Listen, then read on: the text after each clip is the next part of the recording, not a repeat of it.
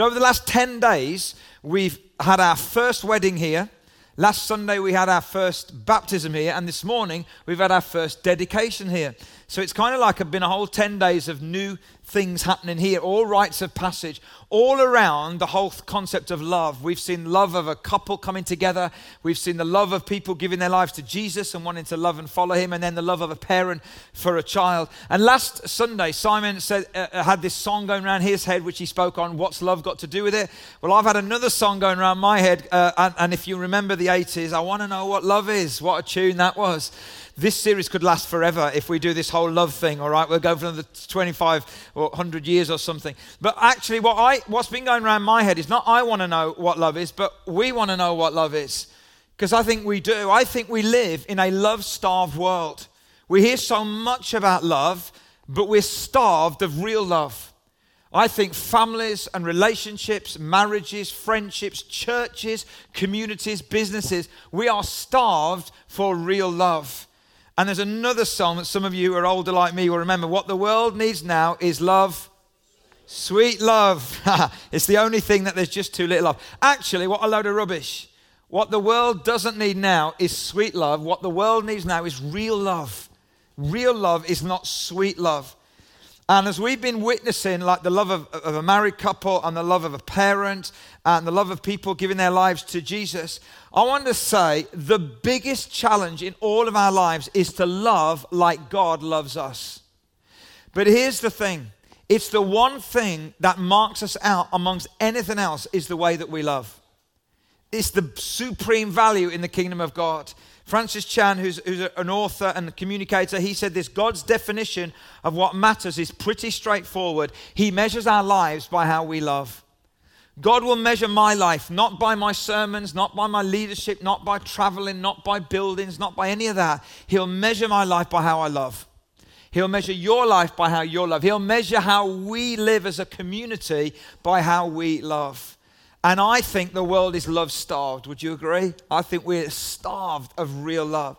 So what I want to do this morning is I'm going to look at what real love looks like. We're going to go to the classroom first, and then we're going to go to the living room, okay? So we're going to go to the classroom, look at some theory, and then we're going to look at it in real life. So if you've got a Bible, come with me to 1 John chapter 4. Can I just say, if you're looking for books in the Bible to read, the book of 1 John is a great book.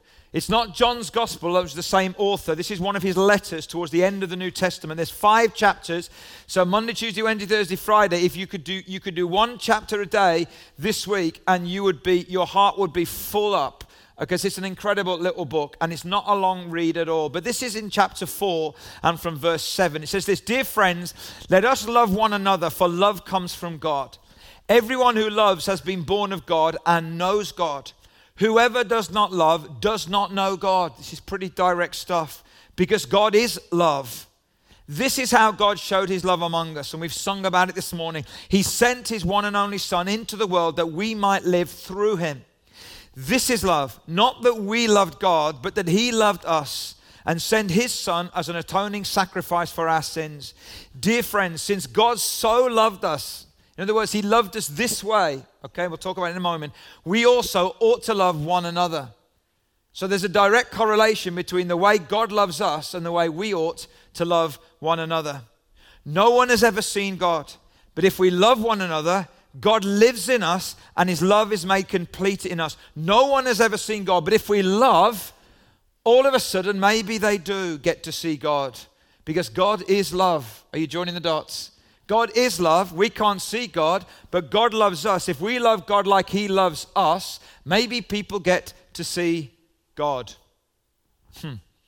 So let's look at this in theory for a little moment, or in the classroom. Real love has its origin in God. We are never more like God than when we love. Clement of Alexandria was one of the early church leaders. He said a real Christian practices being God. Which sounds a really bold claim, but basically as we love like him, we are never more like him than when we love. You see, real love has a double relationship to God. It's only by knowing God that we learn to love, and it's only by loving that we learn to know God. Many people say to me, we need to know more, we need to know more, we need more knowledge, we need to go deeper, we need to go deeper.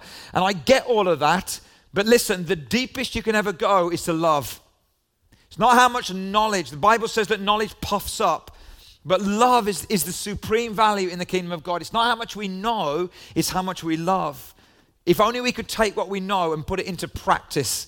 If only we could take the knowledge and the love that we've had from God and put it into practice. Wouldn't that be amazing? Real love is a revelation of who God is. The greatest single statement in the Bible is God is love. Not that God loves, but that God is love. And real love is ultimately demonstrated in Jesus Christ. Like it says, I just highlighted, we can't see God, but we see him in Jesus. And Jesus said himself, if you've seen me, you've seen the Father. This is what God is like when you look at Jesus. And I think when you look at real love in Jesus, you see real love is sacrificial. And for me, real love is an explanation of creation. You know, the issue isn't how did God create the world? The big issue is why. You know, and we get caught up with how he did it. Did he do it in 7 days? What about science? What about this and that and the other? But the real issue isn't how God created it. The real issue is why. And creation is here because love itself requires someone to love in order for it to be complete in that sense. And so we are here because God wants to love us. That's why we're here. It's an explanation of free will. Love is not love, I don't think, unless there's free will. It's an explanation of redemption. If God was only law and justice, he'd have left us to the consequences of our sin and our disobedience. But because he is love, he has to seek and save the lost, because that's who he is. So that's a little bit of the classroom, but what about the living room? How do we live out real love? If God loves us and we're meant to love others like God loves us, how many of you know that's really tough, isn't it? It's really hard in our marriages, it's really hard in our families, in our friendships, in our communities, in our workplaces, and at times it's even hard in our church to love others. How do we love like God loves us? I'm aware that in this room and watching and listening, there will be lots of us, and this subject is going to get difficult. It's going to touch into some areas of pain and wounds in our life. I'm going to do it anyway, because this is true. And my hope and prayer is that as I go through this in the next 15 minutes or so, that God, by his Holy Spirit, brings us all a new sense of his love, and that we then get to know how to pass that on to others. How do we live out real love? I want to use the framework of the talk that I did at Matt and Rebs' wedding, because contrary to popular opinion, I can write a new wedding talk from time to time, which I did on that occasion. And I want to use this framework because I think it's got a lot to say. Number one, real love has to grow up. Real love has to grow up. You know, we dedicated Evie this morning, and if you've had babies, you'll know that when you have a baby, what a baby does is that when a baby is hungry, the baby cries and someone feeds them. When a baby is lonely, they cry and someone picks them up. When a baby wants to go to the toilet, they go ahead. Somebody else gets to sort it out. How many of you know that's a baby? You're not meant to stay like that. Yeah? And yet many of us in our love, we stay in baby love rather than growing up to adult love and to mature love. You see, the love we see in our culture now is temporal, conditional, and fickle. It doesn't last. It's conditioned on what's in it for me, and it's so easily broken. And unfortunately, we see that love in our relationships and in the church as well. And that's not adult love, that's baby love. Paul says in 1 Corinthians 13, when I was a child, I taught like a child, I thought like a child, I reasoned like a child, which was appropriate because I was a child, that's my words. But when I became a man, I put the ways of childhood behind me. And you see, real love is love that grows up. It grows up. And grown-up love is not self-oriented. Grown-up love is not all about me. A single guy put into a computer, you know, one of these kind of match kind of things to try and find the ideal partner. And he put this in: I want a companion who is small and attractive, loves water sports, and enjoys group activities. Computer said, marry a penguin. You see, love that's baby love is all about me. Love that is adult love is all about you. It's putting others first. It's not self-oriented. Mature love is not selfish or self-serving. A mature love isn't all about, well, I don't feel like it. You see, grown-up love is not emotionally driven. Grown-up love is not emotional. That's baby love. Grown-up love is not emotionally driven. Scott Peck, who's an author, said, love is a choice, an act of the will, a decision involving intention and action that may or may not be accompanied by feelings. And I say this, I think I've probably read that at every wedding I've ever done. Because I would say, listen, the feelings you've got today won't last. Okay? But real love can grow stronger and stronger the longer you go on. That's true in families and in churches and in friendships and in marriages. Real love is not emotionally driven. You know, grown-up love is not easily broken. I think I've told you this story before, but a couple of years ago, Alison and myself went out on one New Year's Eve with some friends of ours from the church, and we didn't want to go to a party, so we went to a theatre. And I thought this would be a great night out on New Year's Eve. So I arranged it, and it was a modern retelling of the Romeo and Juliet story. And I thought this would be fun. Oh dear. And basically the couple were in their 80s. They were playing a couple in their 80s, the characters. I mean, it was an amazing thing. And they basically she was dying, had dementia and all that kind of stuff. Great night out. I'm a good partying person, me. And this is all going on. But basically they then had flashbacks of when they first met and when they were teenagers and when they married and when they danced together and when they had kids. And it told their whole story. And the two actors, there were only two actors in there, told the whole story of their love. But actually, as you saw them as 80-year-olds, when she was about to pass away, they loved each other with the intensity that they had when they were kids. I thought, that's powerful. You don't see that in our culture. The only people you see having sex are people who aren't married. Have you noticed that? Let me tell you, married sex is the best.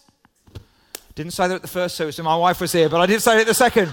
But the thing is, you see, we only ever see sex and intimacy like that when it's I'll pick somebody up at the bar or when someone at work or someone, that's all that we ever see. So our culture is baby love. It's not adult love. It's not mature love.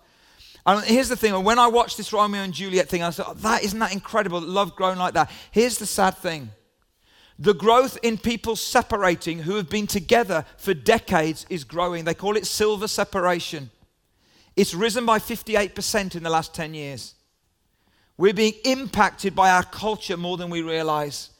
Guys, grown-up love grows stronger over time if you're married. Grown-up love isn't all about me and my feelings. Grown-up love is something much deeper and more courageous and more bold than that. Grown-up love can handle tension. You know, we can love each other in relationship and handle tension. The reason many people leave church is that their love is baby love. They can't work out an issue properly. They just have to clear off because they're babies. But grown-up love handles tension and deals with conflict in a good way. And we can learn to work out differences. We can learn to walk each other and have different opinions. We can even learn to forgive each other because we've been forgiven by this incredible love. Corrie ten Boom, great, an amazing woman. She said this: forgiveness is the key that unlocks the door of resentment and the handcuffs of hatred. It is a power that breaks the chains of bitterness and the shackles of selfishness. It's the kind of love we need, isn't it? It's a grown-up love. So my challenge to you is this morning. If you're here, if you're watching, if you're listening, my challenge, is there someone in your world that you need to show grown-up love to? Maybe it's time to put away baby love and begin to man up or woman up and show some grown-up love to that person. Secondly, real love has to show up. You know, the Bible says in the book of James, faith without deeds is dead. In other words, faith without deeds is worthless. But I think love without expression is useless. You know, I've been to many, many funerals. You know that is my job. I've been to many this side of the pulpit and many that side of the pulpit as well. And at every single funeral, a thought always flashes through my mind. As they're talking about the person who's died, the thought that passes through my mind is this: did that person know it? Did that person ever hear these words that we speak about them at their funeral? Because wouldn't it be tragic if they didn't know it? We say all these good things, don't we, about people when they die. But do we ever express those things to each other when we're alive? You see, for love to be real love, it has to show up. It has to be evidenced. It has to be articulated. And I want to do something which is really not very British this morning. I want to take you into some un-British waters. I'm going to talk about speaking to each other about how much we appreciate one another. Whether it's in a marriage, in a family, friendship, or in church, or in any other environment, could we show up the love that we feel? Because we can feel it, but if we don't say it or express it, I want to suggest it's useless. Useless. But here's the thing that happens. Whenever we think about this, there's like an editing process that goes on in our mind, and it says, well, if I say it or express it or show it, then maybe they'll think, what, you weirdo?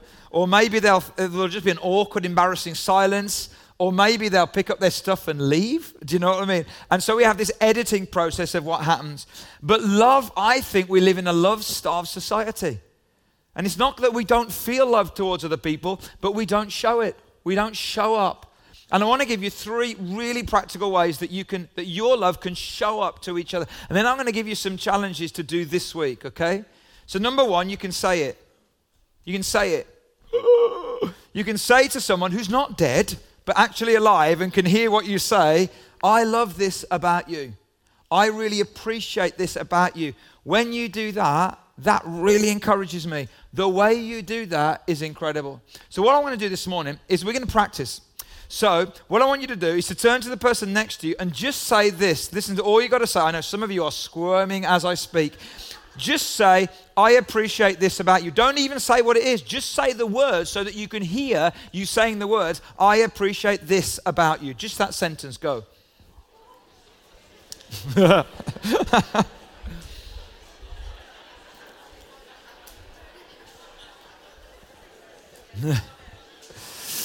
Ooh, awkwardness. Okay. Now, let me ask you a question. Who died? Did anyone die? Put your hand up if you died then. No, hopefully nobody did. See, nobody dies. But wouldn't it be incredible if we lived our lives like that actually we stopped someone and we said, I want to say something to you? Well, that'd be amazing. Wouldn't that be incredible culture to be in? I think that would be incredible. So we can say it. Secondly, we can write it. Maybe for some of us, it's awkward to say, but you can write it. Actually, sometimes writing it can be even more powerful than saying it. Because when you take the time to send a text or a message or an email, or better still, get out one of those things, you may have heard of it, called a pen. Anyone heard of a pen? In fact, I've forgotten how to write with a pen, to be honest, these days. But when you write a card and you send it to someone, not only do you articulate something good that you want to say to them, but they know that you've taken time. And time is so incredibly important, isn't it? We communicate our love more through our time than through anything else these days. But also, they can keep it and read it and reflect on it. I want to let you into a secret. In my office, in my desk, I have a folder. In my folder are cards and messages that people have written me over the years. When you send me a nice message, and many of you do, and I appreciate it, I put them in that folder. On certain days, on certain bad days, which I do have from time to time, I get that folder out and I read over those cards and I read those messages because it reminds me that I'm not on my own, I'm not crazy, and there are good people out there who appreciate what I'm doing, and that actually encourages me. And that is like God speaking into my life. And you could be like that for someone else. You could be someone that passes on love to someone else. And connected to that, not only can you say it, not only could you write it, but you could express it with acts of kindness. You know, many of you know, because we put it out, we don't often say about it, but we put it out this week on social media that this has been a difficult week for us as a family. We've had the vision gatherings, which have been great, but at the same time, Simeon has had 2 medical interventions over the last couple of weeks, and this week had to go in for surgery. Our youngest son, Simeon, has complex special needs and disabilities. What he actually had was very minor, but because of his disability and difficulties, could have been very major. He had to have general anesthetics. It's been a very hard week. He's come through it really well, and we had a brilliant day with him yesterday. And we were going to go out to some friends last night. We just couldn't do that, so we had to give our apologies for that because we wanted to spend longer with Simeon in the day. And when we kind of flopped at about 8 o'clock at night or whatever it was, we flopped into the lounge and we were just reflecting and thanking God for what he'd done. And it'd been a very long, tiring week. And there was a ring at our doorbell. And we went out and opened the porch, and somebody had driven off. We don't know who it was. We still don't know who it was. But in our porch was a bag of stuff. There was some flowers and some chocolates and some drink and some food. And a card that just said some really great things. And I don't know who it is. So if it is one of you, thank you so much because God used you to speak into our lives last night. And the reason I say that is that I know the impact of that in my own life. Expressed, written, articulated love is incredibly powerful. Wouldn't it be amazing if we were all like that? And as I've received that this weekend, I want to be someone this week that gives it to somebody else. because maybe then I could be that voice of God into someone's life. Like whoever it was that gave us that stuff last night, you were the voice of God into our lives, and we really want to thank you for that. So is there someone in your life that you need to let your love show up? So this week, even today, even before we leave, could you say it? Or could you write it? Send a text, send an email, use a pen. Or could you express it with an act of kindness? What an amazing world we'd live in, wouldn't it? If we lived like that the love that we'd receive from God, we loved like God, and we said it. You know, Jesus said it often. God often in the Bible expresses, you are precious in my sight, you are honored, you're the apple of my eye. He says it and expresses it so many times. We need to love like he loves us. Number 3, real love, this is for me, sometimes has to shut up.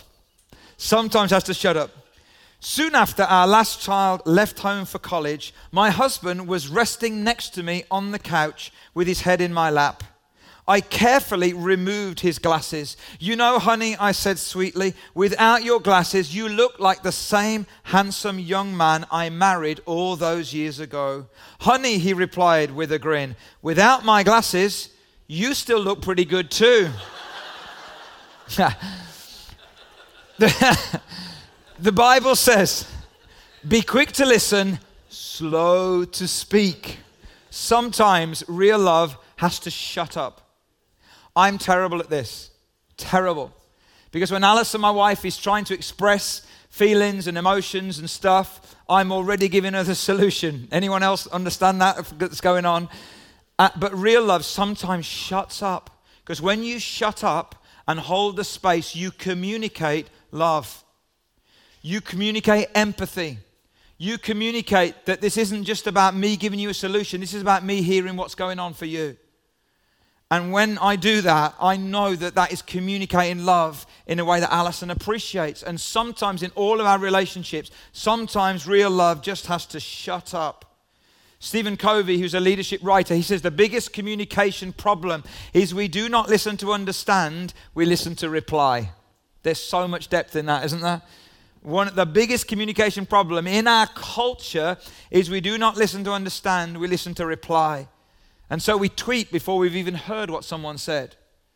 And we tweet something out and we're off and we reply rather than just listening, holding the space, being present. Sometimes real love shuts up. And so challenge, is there someone in your life that you need to shut up for and just be there and be present and be in their life? Maybe just remembering something. Maybe just holding a space where you can be present in their life. Wouldn't that be amazing in our workplaces? You know, if instead of just speaking to each other, we listen to each other. In our friendships, in our small groups, in our communities, with our neighbors.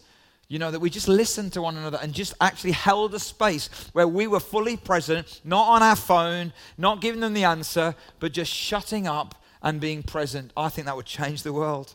Number 4, ultimately, real love has to look up. Real love has to grow up. Real love must show up. At times it has to shut up. But ultimately, for us, real love has to look up. Because you and I, our love tank can run empty. His never does. Incredible verse in John chapter 15 from the Message. Jesus says, I've told you these things for a purpose, that my joy might be your joy and your joy wholly mature. In other words, grown up. This is my command. Love one another the way I loved you. This is the very best way to love.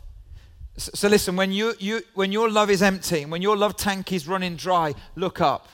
Remind yourselves of who Jesus is, who God is, how he has loved you. And that as we receive his love, then we've got a love to give to others. We can never love like God if we're not being loved by God. One of my favorite quotes, Wayne Jacobson, he said this, we will never love effectively if we're not loved extravagantly. You'll never love like God if you're not being loved by God. So the challenge is this. Love needs to move from our head to our heart and at times even to our mouth and to our hands that we can express it. But if this kind of love is connected to being loved by God, why do we have such a problem in being loved by God? Because if we only were loved by God, then maybe we could love like God. Zephaniah 3:17 says, the Lord your God is with you. He is mighty to save. He will take great delight in you. He will quiet you with his love. He will rejoice over you with singing. This is the Father's love song over us, guys. It says he delights in us. You know, I grew up in a Christian family. I love my Christian family, still do, and the environment I grew up in. But the environment church-wise that I grew up in did have a little tendency to stress duty over relationship. And so I grew up thinking God loves me because he has to, because it's in his job description. And when I came to the realization and the revelation that God doesn't love me because he has to, but he loves me because he wants to, it changed everything. Paul says that we are loved according to his will and good pleasure. I love that. According to his will and good pleasure. He delights in us. He quiets us with his love. God doesn't want you and I running around looking for love in all the wrong places. He wants to quieten us down so that we can be loved by him. And then he rejoices over us with singing. You know, parents and their children will often serenade their kids to try and get them to sleep, won't they? And then they'll give them Calpol and drive them around and do all other kinds of things. But we often try and sing a love song. We serenade. And this is what the scripture says. God is singing a serenade, a love song over us. But we can't hear it because of all the discords in our life. Because of all of the broken relationships. Because of all of the unhealthy experiences of love that we've had. And all of a sudden God is trying to sing this love song, but all we can hear is discords. And we can't hear the serenade of the Father. I want to give you just 5 quick words before we finish that will help you and they'll help me. What do we do with this? Number 1, we have to trust. We have to trust that God loves us even when we don't feel it. Even when we can't hear the music, we have to trust. It's true because God says it's true. Secondly, we have to obey. You know, the book of Jude is a very small book in the New Testament, and Jude says, keep yourself in God's love. You see, people often come to me and say, I don't feel like God loves me. And when you dig deep, sometimes it's because there's things in their life that ain't right. And when there's things in our life that ain't right, you ain't going to feel God's love. It's not because God's not singing the song. It's because you put a block in it and we need to do something. We need to obey. We need to reposition. A couple of weeks ago, Sam Hughes, our children's pastor, his wife Hannah, who works for Faith, part of the church, she gave me a word which that was really important. And she said that she was sitting in the back at one of the services recently, and she sat behind the pillar and she couldn't quite see things, but she moved one seat and the whole picture changed. Sometimes we have to reposition ourselves in order for the picture to change. Sometimes we have to reposition ourselves in order for us to hear properly. We have to obey. We have to keep ourselves in God's love. Thirdly, we need to pray. We need to ask God. David said, restore to me the joy of your salvation. Then I think we need to worship. We need to stand in the way of God. Sometimes we think that we sing to from a place of joy, but sometimes we sing to a place of joy. We sing out of obedience and we worship out of obedience. And then we wait. So we trust, we obey, we pray, we worship, and then we wait. Sometimes this is the hardest thing to do. But if you wait, I promise you, God's love will hit you. It will hit you. And it will fill you. Lamentations 3 from the Message says this, I'll never forget the trouble, the utter lostness, the taste of ashes, the poison I've swallowed. I remember it all. I remember the feeling of hitting the bottom. But there's one thing I remember, and remembering I keep a grip on hope. Listen to this. God's loyal love couldn't have run out. His merciful love couldn't have dried up. They're created new every morning. How great is your faithfulness? I'm sticking with God. He's all I've got left. I love that verse from the Message. How great is your faithfulness? I'm sticking with God. He's all I've got left. I want to ask the band if they'll come back up. What we're going to do this morning is I want to read something to you and over you this morning. These are not my words, the words that I've found somewhere else. But I want to ask you and invite you, if you wouldn't mind, just closing your eyes just for a moment. Is that okay? And if you could, just in the last few minutes, and maybe if you're listening or watching this morning as well, or wherever you're watching it or listening, maybe you do the same wherever you are. Just close your eyes for a moment. Try and shut out all the other distractions. And I want to read some words. And I want you not to hear my voice. I know you will. But through it all, listen to God's voice. This is truth for you. And I know this is really difficult for many of us to hear because of all the stuff that's gone on in our lives and all of our experiences with love. But this love that I'm talking about is love of another kind. This is real love. This is the love that God has for you. God loves you simply because He has chosen to do so. God loves you when you don't feel lovely. God loves you when no one else loves you. Others may abandon you, divorce you, ignore you, but God will love you always, no matter what. God loves you personally, powerfully, and passionately. Others have promised and failed, but God has promised and succeeded. He loves you with an unfailing love. And His love, if you let it, can fill you and leave you with a love worth sharing with others. Now, while our eyes are still closed, I wonder if there's anyone here, and maybe I need love like that. I need love like that. Maybe you've never asked God for love like that. Maybe you've never given your life to God. You don't know what this love is like, or you've never experienced it. Or maybe you have, but it's been a long time since you've known this love in your life. If that's you this morning, our eyes are still closed, why don't you just stick your hand up as a way of saying, that's me. I'm responding, God, to you. I'm doing something. I'm repositioning myself. I'm just saying, God, that's me. Thank you. Is there anyone else this morning? I want to just pray for you guys this morning. Thank you. Is there anyone else? Father, I thank you for these hands going up, Lord Jesus. I thank you for the response, Lord, in our hearts. Many of our hands haven't gone up, but our heart has grown out. God, we need you and we want you. We don't want to be running around for all of the kind of shallow, baby, cheap love. God, we want the real thing. We want love of another kind. So, Father, would you come and would you fill these guys and girls with your presence and your spirit? They may not feel it now, but Lord, may they receive it in faith, I pray. May they stand in the way of you, and may they, God, begin to even love like you've loved them. And God, as we love, maybe you'd fill us up again so we'd have love worth sharing. And Father, now as we sing about your incredible love, Lord, I pray that even as we sing, God, may you fill us again with this love. And may we not keep it here, but may we take it out there where it matters. It matters here, but it really matters out there. May we take it into our marriages and our families and our churches and our workplaces and our schools and our colleges and our streets and our neighborhoods. And may we be people that love as you have loved us.